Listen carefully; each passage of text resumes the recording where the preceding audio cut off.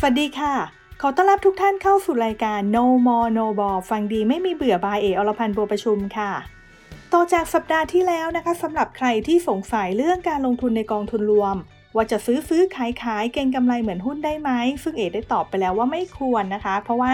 ราคาหุ้นเนี่ยเราสามารถซื้อขายแบบเรียลไทม์ได้แต่ว่าราคากองทุนนั้นเนี่ยทั้งวันค่ะมีราคาเดียวจึงไม่เหมาะที่จะลงทุนเพื่อเก็งกำไร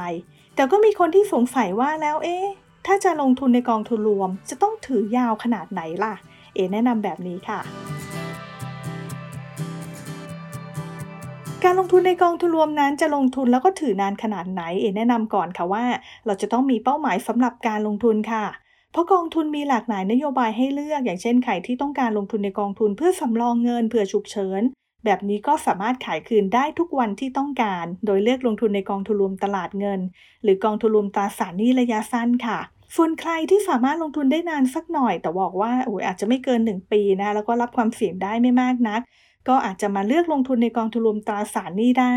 หรือว่าใครที่รับความเสี่ยงเพิ่มขึ้นมาอีกสักหน่อยนะคะก็คือรับการขาดทุนเพิ่มขึ้นได้มีระยะเวลาลงทุนได้นาน3ปีขึ้นไปการเลือกลงทุนก็อาจจะมาเลือกเป็นกองทุนรวมแบบผสมที่มีสัดส่วนการลงทุนในหุ้นส่วนหนึ่งสักประมาณ 25-30% ก็สามารถเลือกลงทุนได้ส่วนใครที่บอกว่ามีระยะเวลาการลงทุนที่นานขึ้นนะคะประมาณ 5-7 ปีแล้วก็รับความเสี่ยงได้การเลือกลงทุนในกองทุนผสมที่มีสัดส่วนการลงทุนในหุ้นมากกว่า 50% นะคะหรือแบ่งเงินลงทุนส่วนหนึ่งมาลงทุนในกองทุนหุ้นก็สามารถทำได้ค่ะสำหรับใครที่มีเป้าหมายเรื่องผลตอบแทนที่ชัดเจนระยะเวลาการลงทุนที่ชัดเจน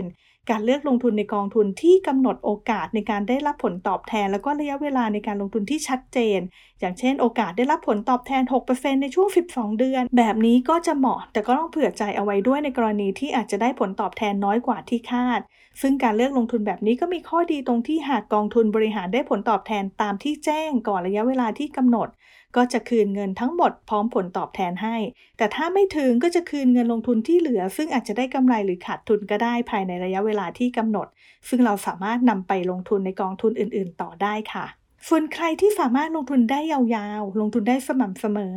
บอกได้เลยว่าสามารถเลือกลงทุนได้หลากหลายนโยบายยิ่งหากต้องการใช้สิทธิลดหย่อนภาษีด้วยแล้วก็การเลือกลงทุนในกองทุนรวมเพื่อการเลี้ยงชีพหรือว่ากองทุนรวม RMF ยิ่งเหมาะมากเพราะมีหลากหลายนโยบายให้เลือกลงทุนซึ่งต้องทำตามเงื่อนไขการลงทุนด้วยและสำหรับใครที่อยากลดหย่อนภาษีแต่ลงทุนได้แค่เป็นครั้งคราวไม่สามารถลงทุนยาวๆได้การเลือกลงทุนในกองทุนรวมเพื่อการออมหรือ SSF ก็เป็นทางเลือกที่เหมาะซึ่งหากเลือกลงทุนในกองทุนรวม SSF ก็ต้องถือยาวๆได้อย่างน้อย10ปีขึ้นไปค่ะดังนั้นก่อนการลงทุนต้องดูก่อนว่าเรารับความเสี่ยงได้ในระดับไหน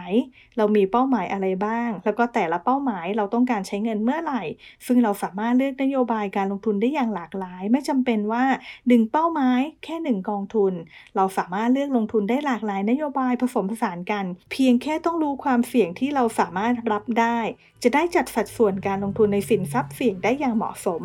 ที่สำคัญก่อนการลงทุนแนะนำให้ศึกษาข้อมูลนโยบายกองทุนให้ดีก่อนตัดสินใจลงทุนค่ะแล้วพบกันใหม่ครั้งหน้ากับ No More No Ball ฟังดีไม่มีเบื่อบายอรพันธ์บัวประชุมสำหรับวันนี้สวัสดีค่ะ